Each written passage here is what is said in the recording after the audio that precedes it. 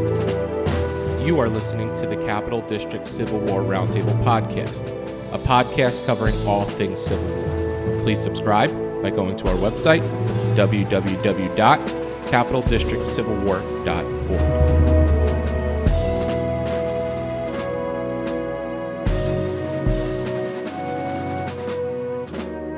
You are listening to the Capital District Civil War Roundtable podcast. My name is Nick Toney. I'm your host, and today I have a very special interview for you. I'm here in Galway, Ireland, on the campus of the National University of Ireland, and my guest, I'm his guest, I'm in his office right now, surrounded by beautiful Civil War books, is Professor Enrico Del Lago. He's a graduate of the University of Rome La Sapienza. Mm-hmm. Is that close enough? That's right, absolutely. I'm gonna mispronounce a lot of Italian words today. I apologize ahead of time. He has a master's degree in anthropology from the University of Kansas, PhD from University College in London. You've been teaching here for the past 19, 20 years. Absolutely. And we're here to talk about your book, Civil War and the Agrarian Unrest, the Confederate South in Southern Italy. Thank you very much, Professor. Thank you. So at the heart of your book, and this is what's so great, particularly for an American, you get a completely different perspective of the American Civil War. You place it in the context of what's going on in the world. And when you think of 19th century Europe, of course you think about nationalism but you talk about conflicting nationalisms, particularly in southern Italy, during the unification, and then conflicting nationalisms, again, a new sort of perspective for Americans in America. First, before we get to that, and before we get to social revolutions, your book's got it all, can you paint a brief picture of the unification of Italy before 1861, because the period we're going to talk about is 1861 to 65 in both countries. What's going on in Italy? You've got a number of city-states, basically, and there's a movement to unify the country, correct? Yes, absolutely. But what we have to keep in mind is that the two major players in this movement would have been the two largest kingdoms in the peninsula. One was the Bourbon kingdom in the south, which could have had a chance to unify Italy if history had gone differently, but instead there was another large kingdom, which was the kingdom of Piedmont Sardinia in the north, which took the lead for the unification movement. So basically what happened was that the majority of those who wanted unification were attached to the kingdom of Piedmont Sardinia. And at a certain point, the situation was ripe for this movement to become something of basically reality by having a military attempt at unifying the country. Everything started with Garibaldi's expedition, which probably everybody knows about, when Giuseppe Garibaldi moved to the south, to Sicily, with his 1,000 red shirts. And that started the conquest of the Bourbon kingdom. Garibaldi conquered the Bourbon kingdom in 1860. And at that point, basically, it was going to be the case that the northern kingdom of Piedmont Sardinia would have unified the country through this achievement of Garibaldi. So, in other words, what happened here was that the southern kingdom, which was large and it was important, never had a chance to become the most important player in unification, because the north, the kingdom of Piedmont Sardinia and Garibaldi, instead managed to get that done, to get unification done. Right, and so a lot of people now in southern Italy, there was some promise that they attached to Garibaldi. He'll come in here and we, as landless peasants, might have some hope with Garibaldi, but he hands over the two Sicilies to the Piedmont and Sardinian king, correct? Exactly. And those promises aren't fulfilled. Yes. And what happens, and I know we're sort of, I'm oversimplifying things a little bit, but the an inner civil war takes place. Mhm. And the first half of your book, the theme is inner civil war. And moving over to America, you have an inner civil war after the secession of South Carolina and the formation of the Confederate States of America. And the inner civil war that takes place is poorer whites, and we'll get to slaves shortly, but poorer whites, particularly in certain regions like eastern Tennessee, are now, they're not aligned with the Confederate landowners and slave owners. These are smaller farms in eastern Tennessee. Can you talk a little bit about the inner civil war in the U.S. and then compare it to the inner civil war that takes place in southern Italy? Yes, in both cases it is also a class war because it is about a difference between a nation that was mainly wanted by those who had privileges and continue to enjoy them through this nation, as it happened in the Confederacy with the slaveholders and especially the large planters, versus the yeomen who did not have the same privileges and were basically the largest part of the white working class. So it was a conflict because the majority of the yeomen, even though they got something out of slavery, of course, because they gave them privileges over African Americans, they didn't have the same privileges that the slaveholders and planters had, and therefore at some point this would have become a problem in terms of supporting this new nation of the Confederacy. And I'm comparing this to the fact that in southern Italy, those who supported the new Italian nation were also those who enjoyed privileges. They were the liberal landowners who kept basically exploiting the peasantry, and they had grabbed most of the land or the common land that the peasantry used to use for various purposes, and it was essential for their survival. And therefore, by supporting the new Italian nation, they continued to have these privileges, and therefore there was another class war also in southern Italy, because the peasants who were exploited by them did not, for the most part, did not support the new Italian nation, but they wanted to continue to have the old nation of the Bourbon Kingdom. So you have inner conflicts, inner civil wars between two types of nationalisms in both cases. And it is a class war, and it is a war between nationalisms, and it is a war that cuts across communities and families and creates what all civil wars do, which is really dividing people, brother against brother, just like it happened in the American Civil War. It happened also in the Southern Italian Civil War for this reason. And the violence in southern Italy in particular, there are some instances where so you have the Bourbon government in exile in Rome, supported by the Pope. He given protection by the Pope in Rome. But then you have the Italian kingdom, the new Italian kingdom, enforce these draconian laws on the peasants in the South. The Great Brigandage emerges. There's this interesting, towards the end of the book, you get into the historiography of, I think, in Italian history, this has sort of been brushed over a little bit. And the peasants in Italy were seen as criminals because that's how the Kingdom of Italy wanted them to be viewed, as bandits and criminals. But your work reveals that these were peasant uprisings more than anything.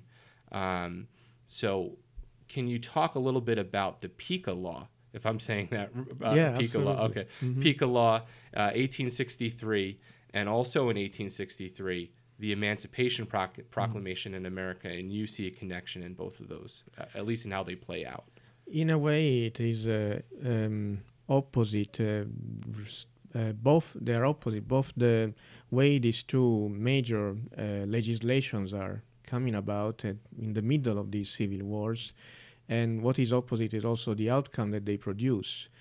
So I'm trying to make a connection in the sense that what I'm saying is that the Italian kingdom hits heavily on the peasants with the Pica Law, creating an anti-libertarian legislation that is destroying their chances to rebel by enforcing these draconian laws, which is exactly the opposite of what happens with the Emancipation Proclamation, in which the Union government enhances the possibilities of the slaves to rebel. They were already rebelling, but they have an incentive to rebel even more with the Emancipation Proclamation, and therefore this creates an opposite situation in terms of creating more possibilities for the slaves to rebel against what the Pica Law does, which does exactly the opposite, and basically hinders the possibilities of the peasants to rebel against the Italian kingdom.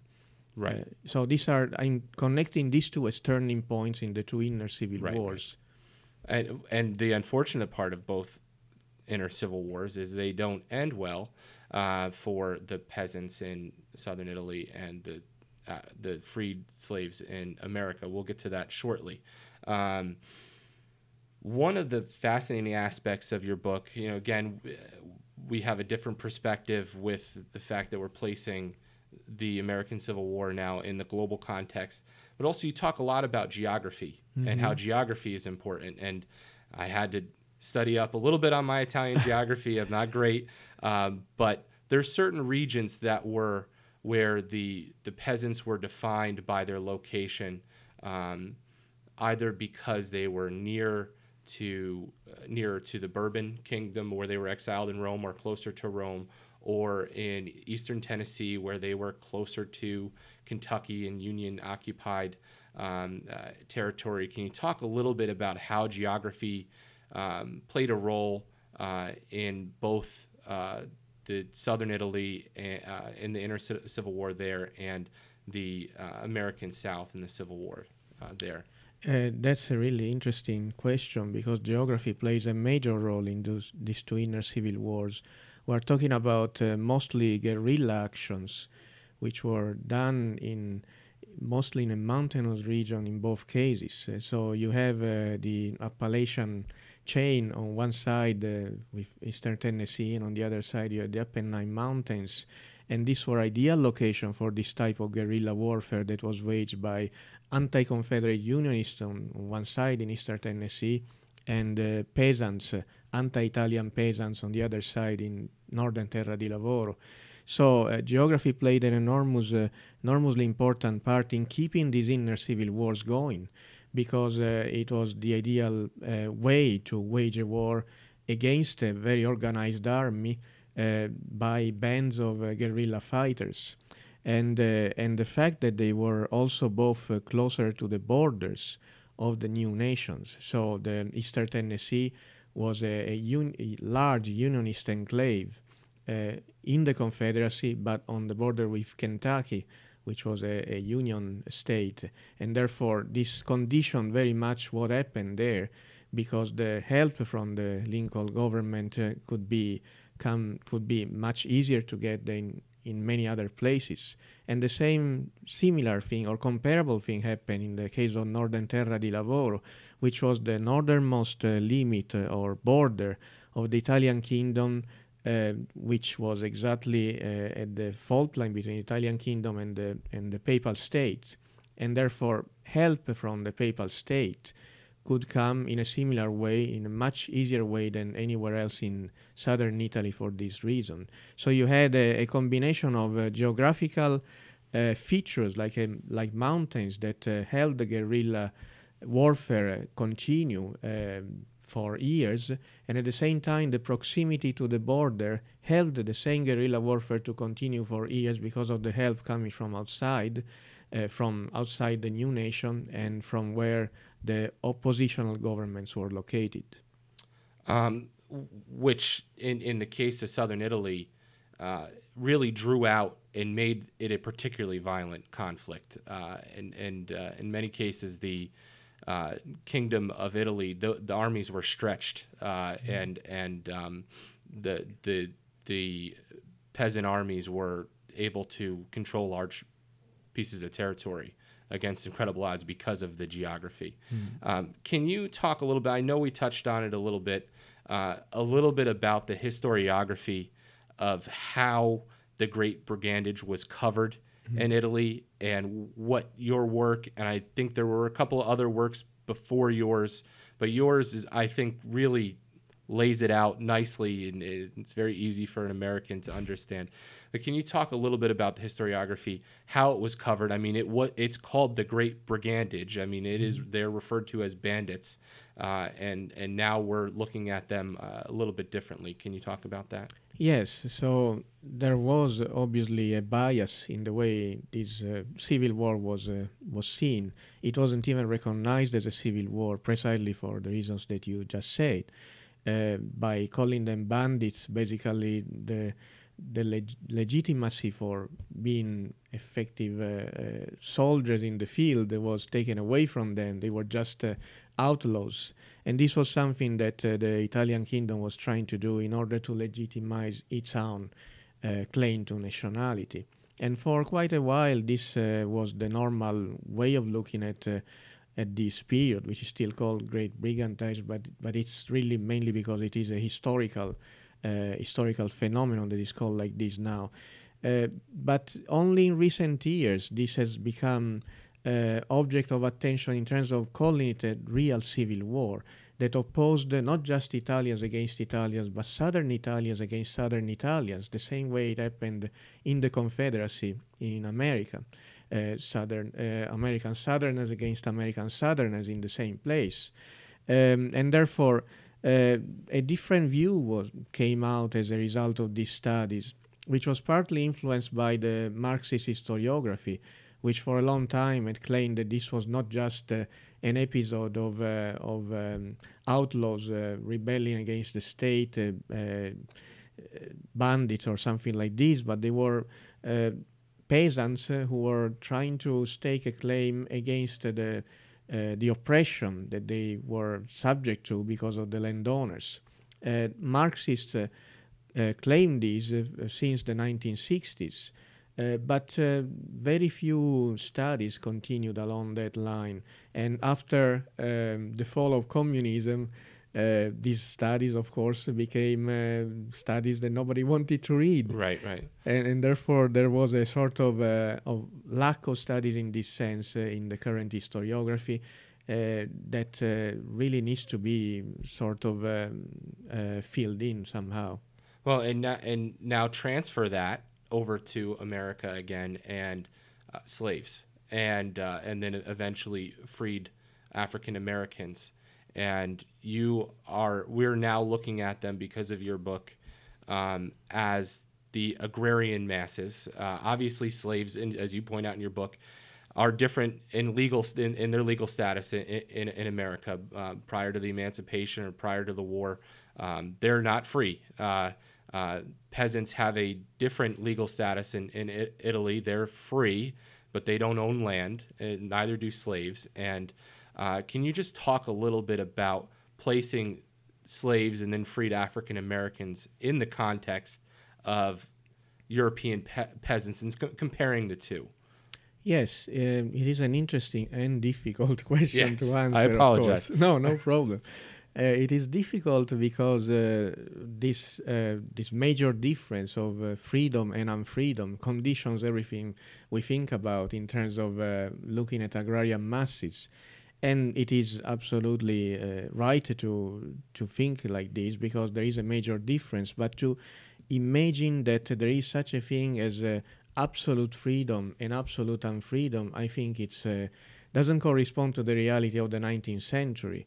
The overwhelming majority of the agrarian masses, of the peasants in the 19th century, were hardly free by our modern standards. They were legally free, nominally free. They weren't slaves, apart from the serfs in Eastern Europe. But their freedom was subjected to a number of restrictions. First, because they obviously didn't own land, and therefore they were economically not independent for the majority.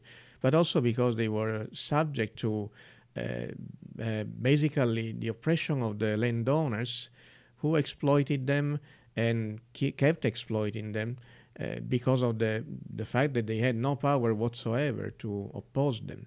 So in a way, we can think about degrees of freedom and unfreedom, which would be much more realistic in terms of representing the reality of the 19th century. And of course, the highest degree of unfreedom was slavery and then serfdom, but there was still a certain lack of freedom, not in legal terms, among peasants in other parts of the 19th century world. And in southern Italy, I mean, we're talking about largely a feudal state still at this point, right? I mean, peasants working the land for little to no. It was not feudal anymore because feudalism was abolished at the beginning of the 19th century. Okay. And if that had been still on, the situation would have been definitely much harsher in legal terms. Okay. But it's a post-feudal state. Yeah, right. So you have the consequences of the fact that the feudal state has been there for a long time. And one of the things that happened was that all over Europe, when feudalism was practiced, there was such a thing as common land, which was the land that peasants used for their own survival, to get wood, to hunt, to fish, and to basically it was a tacit agreement that outside the realm of the feudal estates, common land was what peasants could use in order to survive.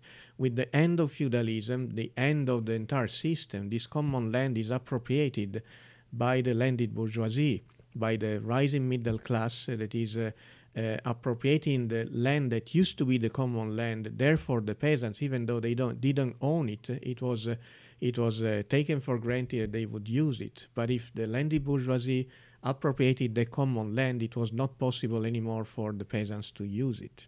And therefore, they were left in a position in which not only they did not have land, but they were not even able to utilize that common land that was no man's land for their own survival. And that led to much more misery and grief and exploitation than before.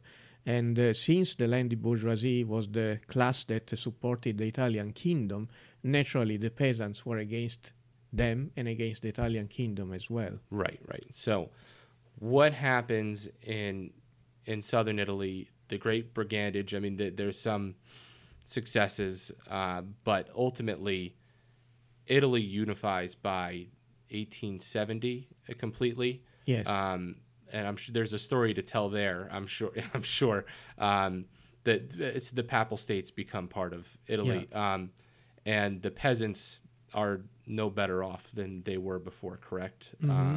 And you make the same argument post Civil War, post Reconstruction. The freed African Americans, they're legally free. Same as the peasants in Italy, they're legally free, but they still don't own land. Yes. And they're essentially left in the same condition, correct? Yes, correct. Can you talk a little bit about that? And this is the Du Bois argument. It's a long theme in the American historiography, the fact that after emancipation, slaves were freed, but the possibilities to own land, which would have guaranteed the economic emancipation, was never translated into reality. The famous 40 acres and a mule, which was supposed to be what every slave would have got as a minimum to survive. There were, of course, projects to distribute land. The Sherman with Field Order 15 given families on the coast of South Carolina and Georgia the possibility to own land, but this order was revoked afterwards. And the idea of redistributing confiscated lands from the planters to the slaves only surfaced a couple of times from radical Republicans, but it was never something that was going to encounter the favor of the majority of Congress. It was too much of a radical socialist solution in a way. It wouldn't have happened. But the interesting thing is that there was this idea that it might have happened up until the end of 1865. And Stephen Hahn has examined these and others, that on Christmas of 1865 there would have been a general redistribution of land, or else there would have been a major rebellion by the emancipated slaves if this did not happen, the Great Christmas Scare. But this neither of the two happened, and therefore the majority of the ex-slaves continued to be landless, and this created a situation of oppression that continued up until the 1960s. It's really the major reason why it continued, because sharecropping that substituted slavery was another form of economic dependency, even perhaps harsher in some cases, which destroyed the possibilities of the African American peasantry to become a landed peasantry. And the parallels continue between free African Americans and Italian peasants at this point, because in many cases you have the Great Migration in the United States, where freed African Americans move north to find work and go to urban areas, and in Italy many of the peasants move north as well, where there's more industry, correct, and where they could at least potentially find some sort of labor job where they would get paid a wage. And then in Italy's case, many of them end up over in the U.S. Exactly. Working the same jobs as freed African Americans. Yes, but not only this. This is one connection, the biggest one, because the first great migration in the United States and the large wave of migration of Italians to America happened more or less at the same time, in the early decades of the 20th century, and they end up exactly in the same cities, creating the bulk of the working class in factories. But the other interesting connection is that there is also a migration of southern Italian peasants into the south. And so you have large numbers of, for example, of Sicilians or other southern Italians who end up in places like Louisiana, where they end up either replacing the former slaves or working side by side with emancipated African Americans in the same horrible conditions. And it is an exploitation that hits both of them. And in a way, this is probably an example that shows how similar and how comparable are these two agrarian working classes, and how effectively, when they came together in the same agrarian setting, where they were exploited in the same way. So it is extraordinary. And it is a very well-known story, of course. It led to incredible violence, lynchings, and other cases. We all know some of these. But it is interesting that it hit both African Americans, emancipated African Americans, and free Southern Italian peasants. So I think it's something to consider. What else do we have to learn from? This is another big question, so I apologize. But what else do we have to learn by sort of this global perspective, or this expanding our lens and looking at the U.S. and Italy, or the U.S. and Europe in this time frame? Is there something else that you're going to try to offer us soon? Is there another book? Is there just something that we can learn that we haven't learned yet? This is part of a larger project, which started when I wrote Agrarian Elites, which was my first book, which was about looking at American slaveholders and Southern Italian landowners in this wider perspective, and looking at them as agrarian property classes, which had a lot in common and also a lot of differences. But it was a way to expand this perspective along the lines that had been started, being proposed by Peter Kolchin, for example, by looking at American slavery and Russian serfdom in comparative perspective. Shearer Davis Bowman compared American slave owners with Prussian Junkers, the landed elite in northern Germany. I tried to do the same with southern Italy, but going beyond the idea that there was, once again we come to this, a clear opposition between an absolute unfreedom or slavery and an absolute freedom. So I compared for the first time two situations in which there was a slave-owning class which was exploiting an unfree agrarian class, and a situation in which there was instead an exploitation of a free agrarian class. So what I'm trying to say is that we need to go beyond the usual categories of understanding and think that the 19th century United States was inserted in a much more complex world than we usually think about. And nationalism is a case in point, because for a long time, we didn't think about the American Civil War as something that had to do with nationalism, but it was the most classic example of nation building.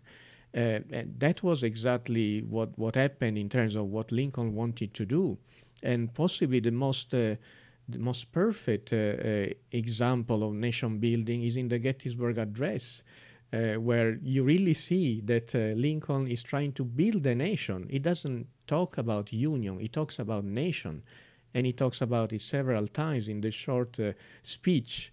And that should really make us think differently about what the Civil War really meant in the global context. We know what it meant in economic terms, we have plenty of studies, but in the past 10 years or so, scholars have really seen it in terms of a very important movement of creating a nation that was imperfect or was not exactly a nation until then. And therefore, by doing this paradigm shift or shift in perspective and thinking about the Civil War as a phenomenon of nation building, we can really think about it in comparison with other similar or comparable phenomena around the world at the same time.